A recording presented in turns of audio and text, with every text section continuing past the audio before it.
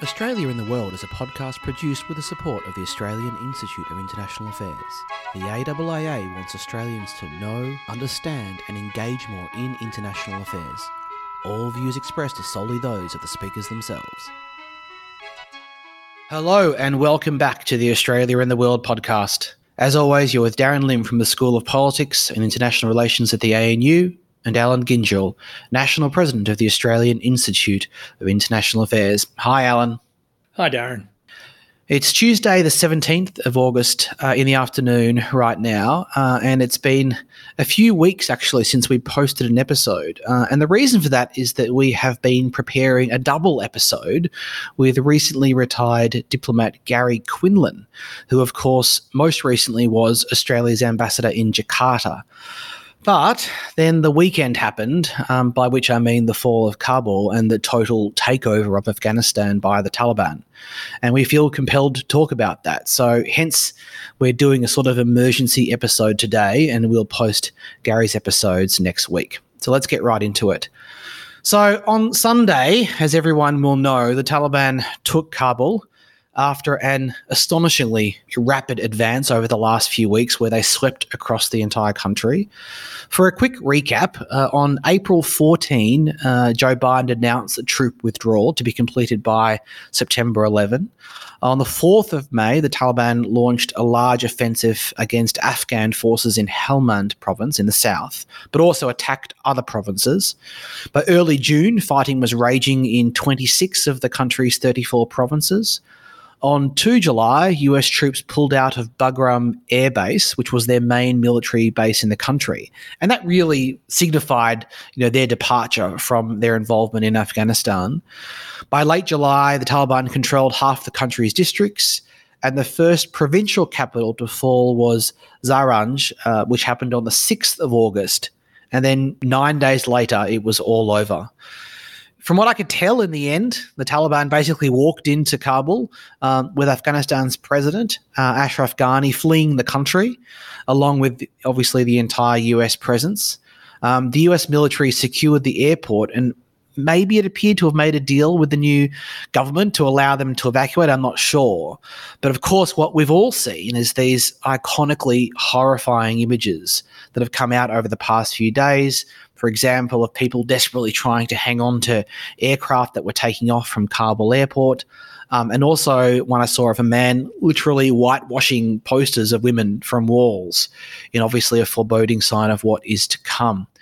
Alan, let's just start with your initial reactions, perhaps in the context of the end of the Vietnam War or even the Soviet departure from Afghanistan in 1988. Okay, well, the first thing to say is that I wasn't just surprised but astonished by the speed with which this happened and the lack of public preparedness.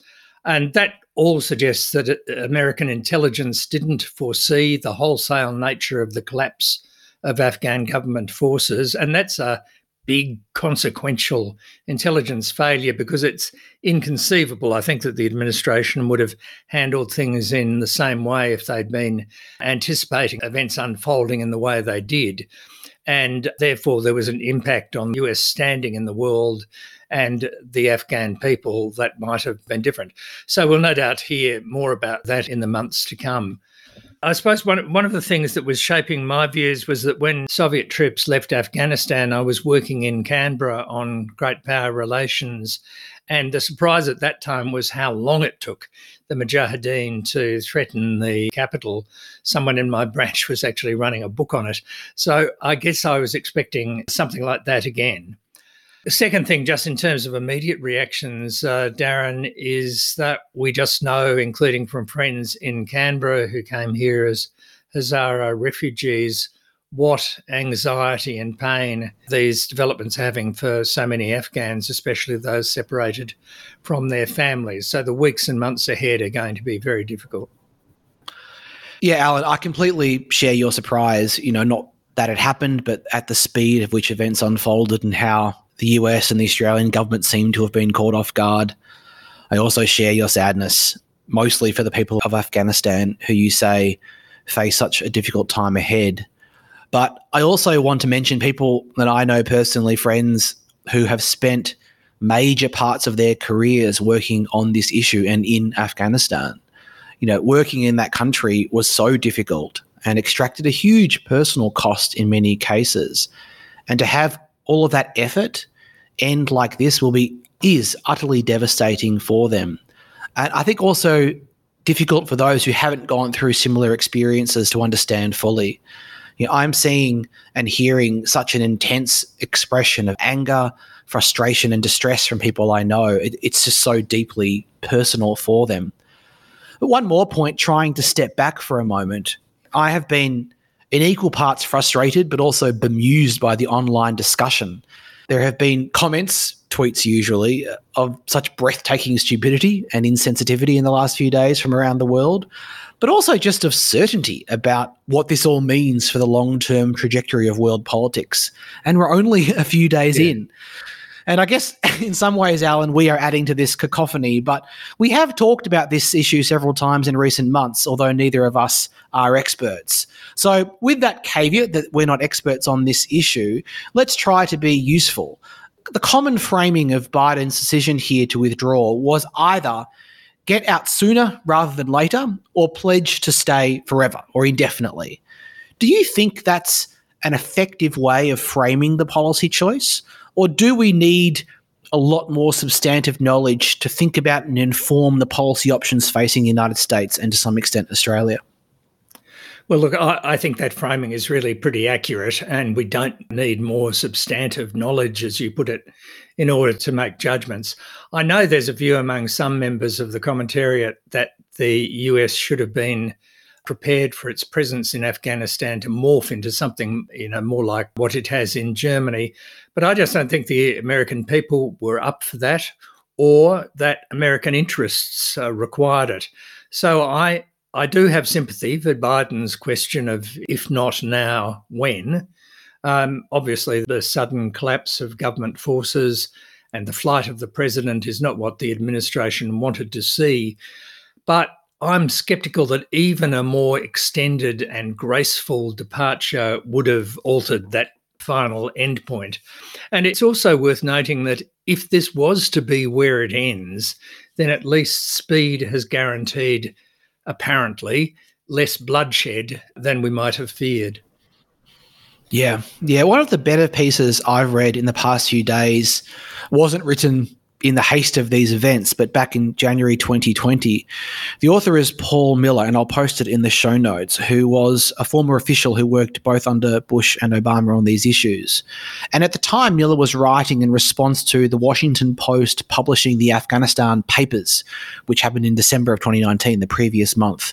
And these papers documented hundreds of interviews conducted by the Office of the Special Inspector General for Afghanistan Reconstruction. And together, these sort of interviews, these papers represent a kind of oral history of the war, and they purport to show years of policy failure. The headline-grabbing stuff was the apparent disconnect between what officials believed privately and the optimistic public messaging about the war succeeding. And I should note, this point has been refuted by the Pentagon.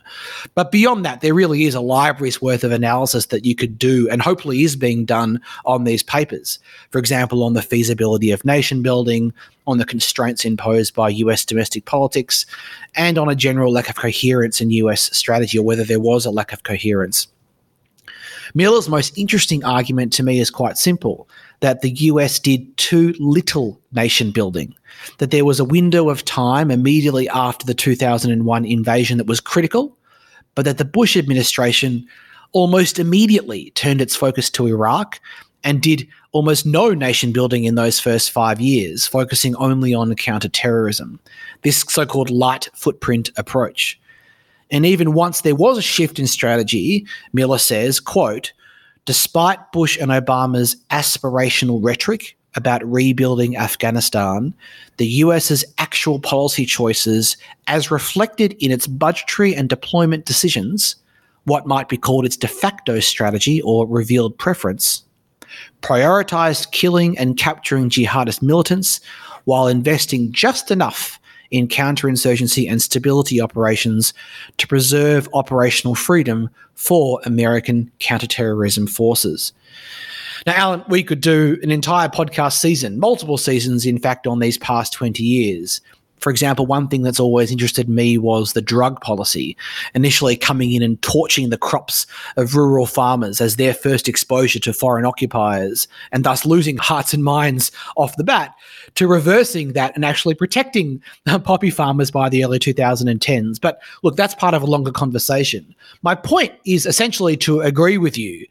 The causes of the situation facing Biden when he entered office, and indeed those facing Trump when he entered office, were years, if not decades, in the making. And this isn't to excuse the precise choices that either president made, but simply to observe that there was a path dependency to these things that was quite powerful, I think, by the time each came into office. In an earlier episode, I made the point that the ongoing US presence of US troops was relatively cheap and thus potentially sustainable. And I want to walk that back. I think that view was incorrect.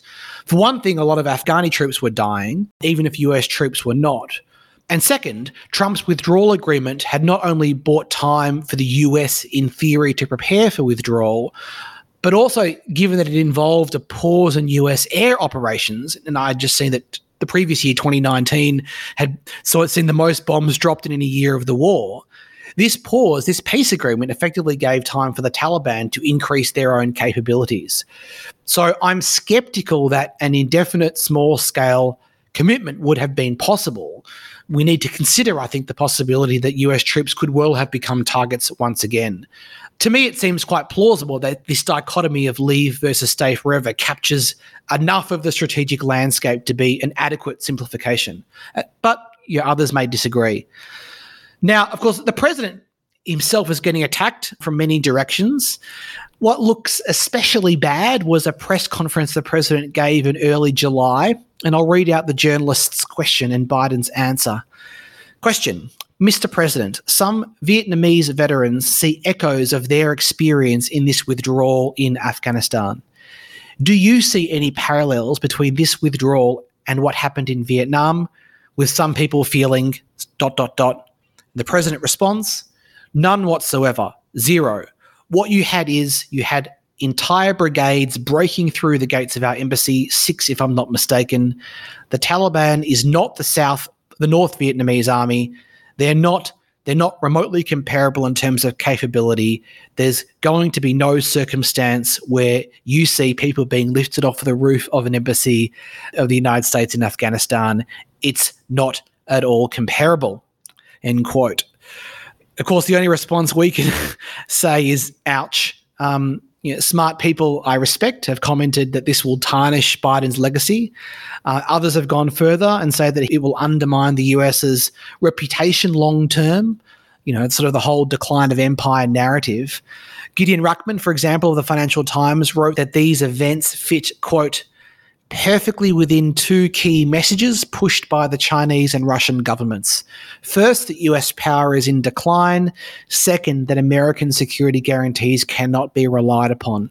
If the US will not commit to a fight against the Taliban, there will be a question mark over whether America really would go to war with China or Russia, end quote. Alan, where do you sit on questions of legacy and credibility here? I'm not persuaded by the darkness of most of the current interpretations of what has happened and what's likely to follow. I was posted in Singapore at the time of the fall of Saigon, and the differences between Kabul in 2021 and then seem enormous to me.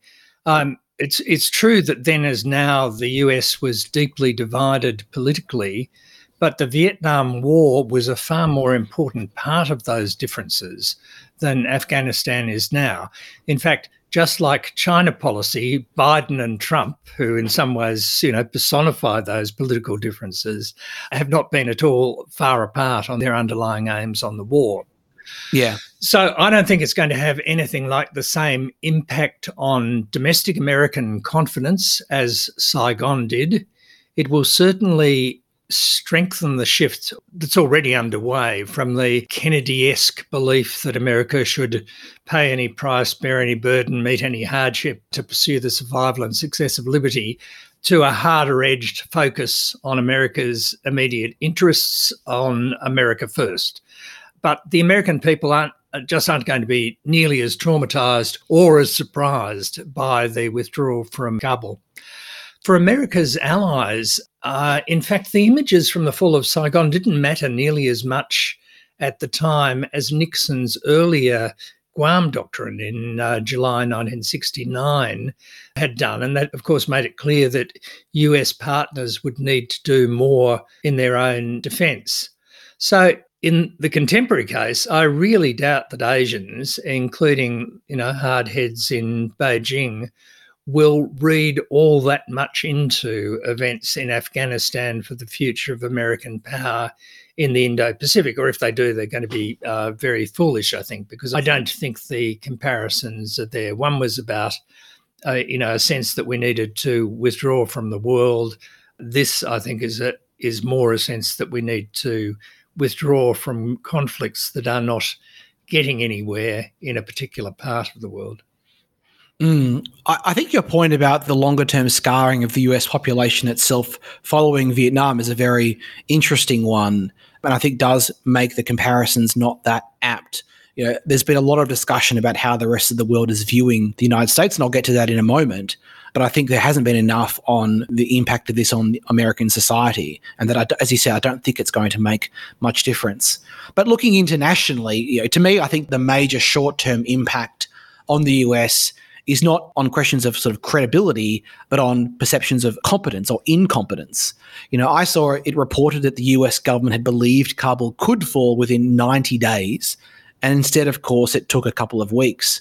And Dan Dresner wrote a great Washington Post column on this, and I'll post it, arguing that Biden's argument that America is back is being harmed because of this botched withdrawal, making the US just look incompetent. And I think that's correct. Second, I'm skeptical that the impotence of the US in this context really translates into its Indo-Pacific strategy. This episode shows, of course, the folly of nation building, especially in a place literally called the graveyard of empires, but that it doesn't say much about US interests elsewhere or their capacity to protect them. The US remains a powerful actor, an actor that most in the Indo-Pacific want to see more involved, especially economically as well as strategically. And I cannot see how assessments of this admittedly staggering failure really link in any way to the behaviour of the rest of the region. I've got a second point. It's beyond clear, I think, on the legacy issue that there is one thing that Biden has focused upon above all else, which is what his presidency means in the context of following Trump. Yes, that has an international dimension, but mostly this is about domestic politics. An interesting dynamic in the 2020 general election was how, quote, not online Biden's and his team were. That he and his team basically ignored the advice of Twitter, and that was the right thing to do. He won back. It's always the right thing to do, Dan. He won back just enough of the not extremely online of middle America to defeat Trump. And I wonder about that dynamic here too. A healthy majority of Americans wanted the US out of Afghanistan. Trump knew that and responded to it, as is Biden. Of course, Biden is going to get attacked hard by the GOP in a cynical political ploy, and he's going to be criticised. He is being criticised forcefully and emotionally by foreign policy specialists, the famous DC blob or the deep state. And, of course, those who served in Afghanistan on this issue feel very passionately about this issue, and I think that they should. But will this have meaningful political impact on US politics? I'm not so sure, especially if Biden can get the infrastructure plan through, let alone the larger budget that is supposed to follow.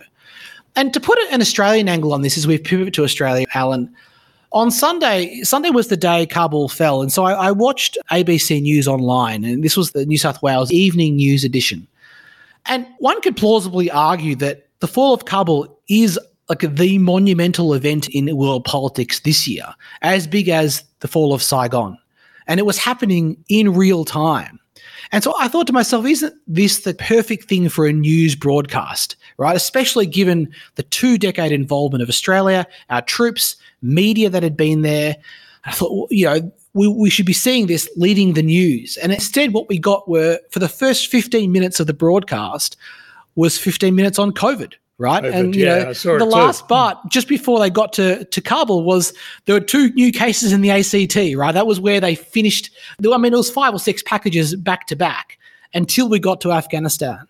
Now, of course, the following day, we had some great analysis on Monday, but this lack of real-time breaking news dimension, like not when journalism should be at its most compelling, was quite revealing. I'm not saying it was a mistake. I'm saying it is indicative of where Australia is at right now, that we are focused on COVID. We had a horrible weekend. We've had a horrible few weeks. This is what people care about the most. You know, domestic trumps international. And it has always been thus, but I think these constraints just seem even stronger this week. So I think that matches up, you know, sort of quite neatly with where I see American politics going on this issue as well. But pivoting fully to Australia now, Alan, look, how are you thinking about this issue from the point of view of Australian foreign policy? Well, let me go back to a bit of history on this, because I think the history is being lost in the urgency of the immediate here, including in discussions about Australia. Very soon after the 9/11 attacks, John Howard announced, I think it was the 2nd of October, that Australian Special Forces and aircraft would be sent to Afghanistan under a UN Security Council resolution which gave states the right to use all means to combat terrorism. So that's important, I think. You know, this was an operation which from the beginning had a United Nations sanction that Iraq, for example, didn't have. Yes. US operations began 5 days later, and our special forces were supplemented by Navy, Army and Air Force elements by November, so incredibly quickly. The Taliban had been driven from power, and Australia made it clear that any military commitment on our part would be quick and early, and that we wouldn't hang around for what Howard called the pacification and reconstruction stages. So late 2002, our special forces were withdrawn, and as we know, the US passed formal responsibility for operations to NATO, its first commitment outside Europe. And it's really remarkable how this has been ignored in the commentary of recent days. I don't know that in any, I think, of the commentaries I've read from the US or the official statements, there have been references to the Allies or NATO or the sort of international dimensions of the force. Anyway, by mid-2005, the Taliban was reasserting its power, and Canberra felt pressure. I'm not quite sure whether we were pressured or we felt pressure, but one or the other, to recommit forces to an international coalition, which would grow to some 50 nations. We said we would, this is again the Howard government, that we'd do it, but only if we could work with another partner. And that's how we ended up in Tarin Kowt in Oranjega province with Dutch forces there. Now, when Obama came to power, he wanted to distinguish the good war, Afghanistan, from the bad war, Iraq, and began describing American aims in terms of a broader counterinsurgency strategy. And that was the point at which he brought in 33,000 additional troops. The Australian government, now under Kevin Rudd, began to use similar broader descriptions of our aims. They were never entirely, you couldn't say they were nation building. We never said nation building, but we did talk about reconstruction and aid and so on.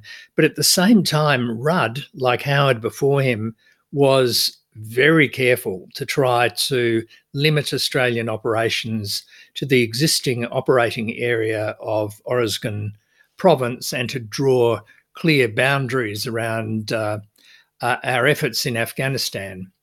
When the Dutch withdrew from Tarin Kowt in 2010, we stayed on until the base was closed in October 2013. At that point, although we continued to support NATO's training mission, our combat operations were over. I think Scott Morrison may be the first Australian Prime Minister to describe our mission in Afghanistan as fighting for freedom. His predecessors were more precise about the terms of their engagement, emphasising countering terrorism and, as with everything else we did in the Middle East, of course, the signal we were sending about our reliability as an American ally. But on the implications for Australia, the government is soon going to have to focus on humanitarian aid and especially on the likely flow of refugees and asylum seekers, which is really for Australian foreign policy the issue that never goes away. And it's going to be interesting to see how the government frames its approach and what we do. And the consequences for Australia could be huge, especially in light of the PM's freedom language. I guess in the shorter term, there is this thorny issue of recognition ahead. I mean, I suppose we'll have no choice but to recognise the non-democratically elected government, right? I mean, Beijing, for example, has already come out saying that it, quote, respects the choice and will of the Afghan people, end quote. Now, I won't pass that statement or the meeting of the Chinese foreign minister with Taliban officials a little while ago, but things are already moving on this point. So what will Australia do here, do you think? You and I have talked on the podcast before about the uncertainty of whether Australian policy on the recognition of states rather than individual governments has in fact changed back again. And if anyone out there knows the answer to it, I'd love to hear it. Assuming that it's not, though, and that we still recognise states, not governments, the question is how we choose to deal with the government and in what way. We currently have a sort of virtual embassy to Afghanistan operating from nearby countries, and presumably they're working hard now on evacuation and humanitarian issues. I notice Boris Johnson has called on other states not to deal with the Taliban. That would make sense if we thought we could leverage concessions on human rights issues, but I'm not convinced. I would rather be in there and not leaving it to others. Maurice Payne has said that Australia will have a very strong focus on what the formation of any entity that calls itself the government of Afghanistan looks like. And we, with our partners, I know that I share this view with the United States and the United Kingdom, will be watching that very closely. So presumably that means that we're going to move in lockstep with the Americans and the Brits. And by the way, Darren, is it surprising that Beijing should be having a meeting with the Taliban? It's a neighbouring country, after all, and the Americans have been deep in discussions with them. No, not surprising at all. The contrast is interesting, though. My assumption here is that domestic politics does not constrain Beijing in pursuing its interests here, and that enables them to pivot quickly.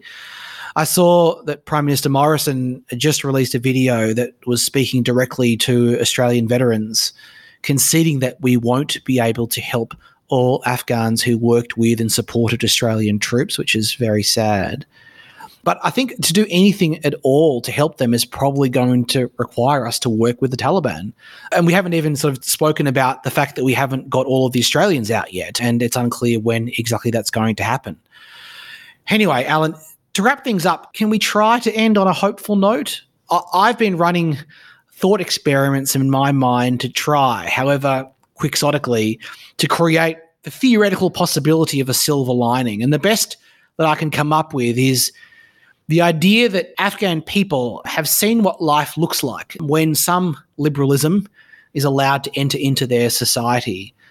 Yes, unfortunately, one of those byproducts was greed and corruption, but another one was human flourishing, to some extent at least. And so for the generation that witnessed this, my hope or my question is, will they be able to influence politics? They probably will need leverage backed by the use of force, the possibility of a return to civil war. That seems inevitable. But my question and my hope is that there will be something there, some leverage there to convince the Taliban to share a little bit of power and to check some of their most radical impulses. I mean, can you add to my optimism at all, Alan? Optimism's too strong, Darren, but I'll go along with you on hope. After 20 years of the American and coalition presence in Afghanistan, including the work of all those, of your friends that you've been speaking about earlier, the country, in terms of the infrastructure, in social terms, partly because of the spread of mobile communications, really is very different from the place that the Taliban controlled last time. And the Taliban itself, partly through the negotiations with the Americans, has also been more engaged with the outside world rather than just with Pakistan and the Gulf Arabs. So we can at least hope that these changes will impose some constraints on a return to the worst aspects of human rights abuses that we saw last time. It's also possible that the speed and ease of the Taliban return may reflect, understandings or deals that have been made at the local levels in some parts of the country, limiting the chance of further civil war with all the civilian casualties that would involve. But look, to be honest, that's a fingers crossed sort of assessment on my part. Okay, well, thanks, Alan. The last thing I'll say is that in the show notes, I'll post a link to a website which has a list of Afghan charities that's been going around Twitter. I know this is unusual for the podcast. It's not something that we'll make a habit of doing. But today, this is our way of acknowledging to those of you who are deeply affected by these events that we hear you and we're sorry. And that's all for today's episode of Australia in the World. We thank Dominic Yap today for audio editing, and thanks also to Rory Stenning for composing our theme music. We'll talk to you again soon.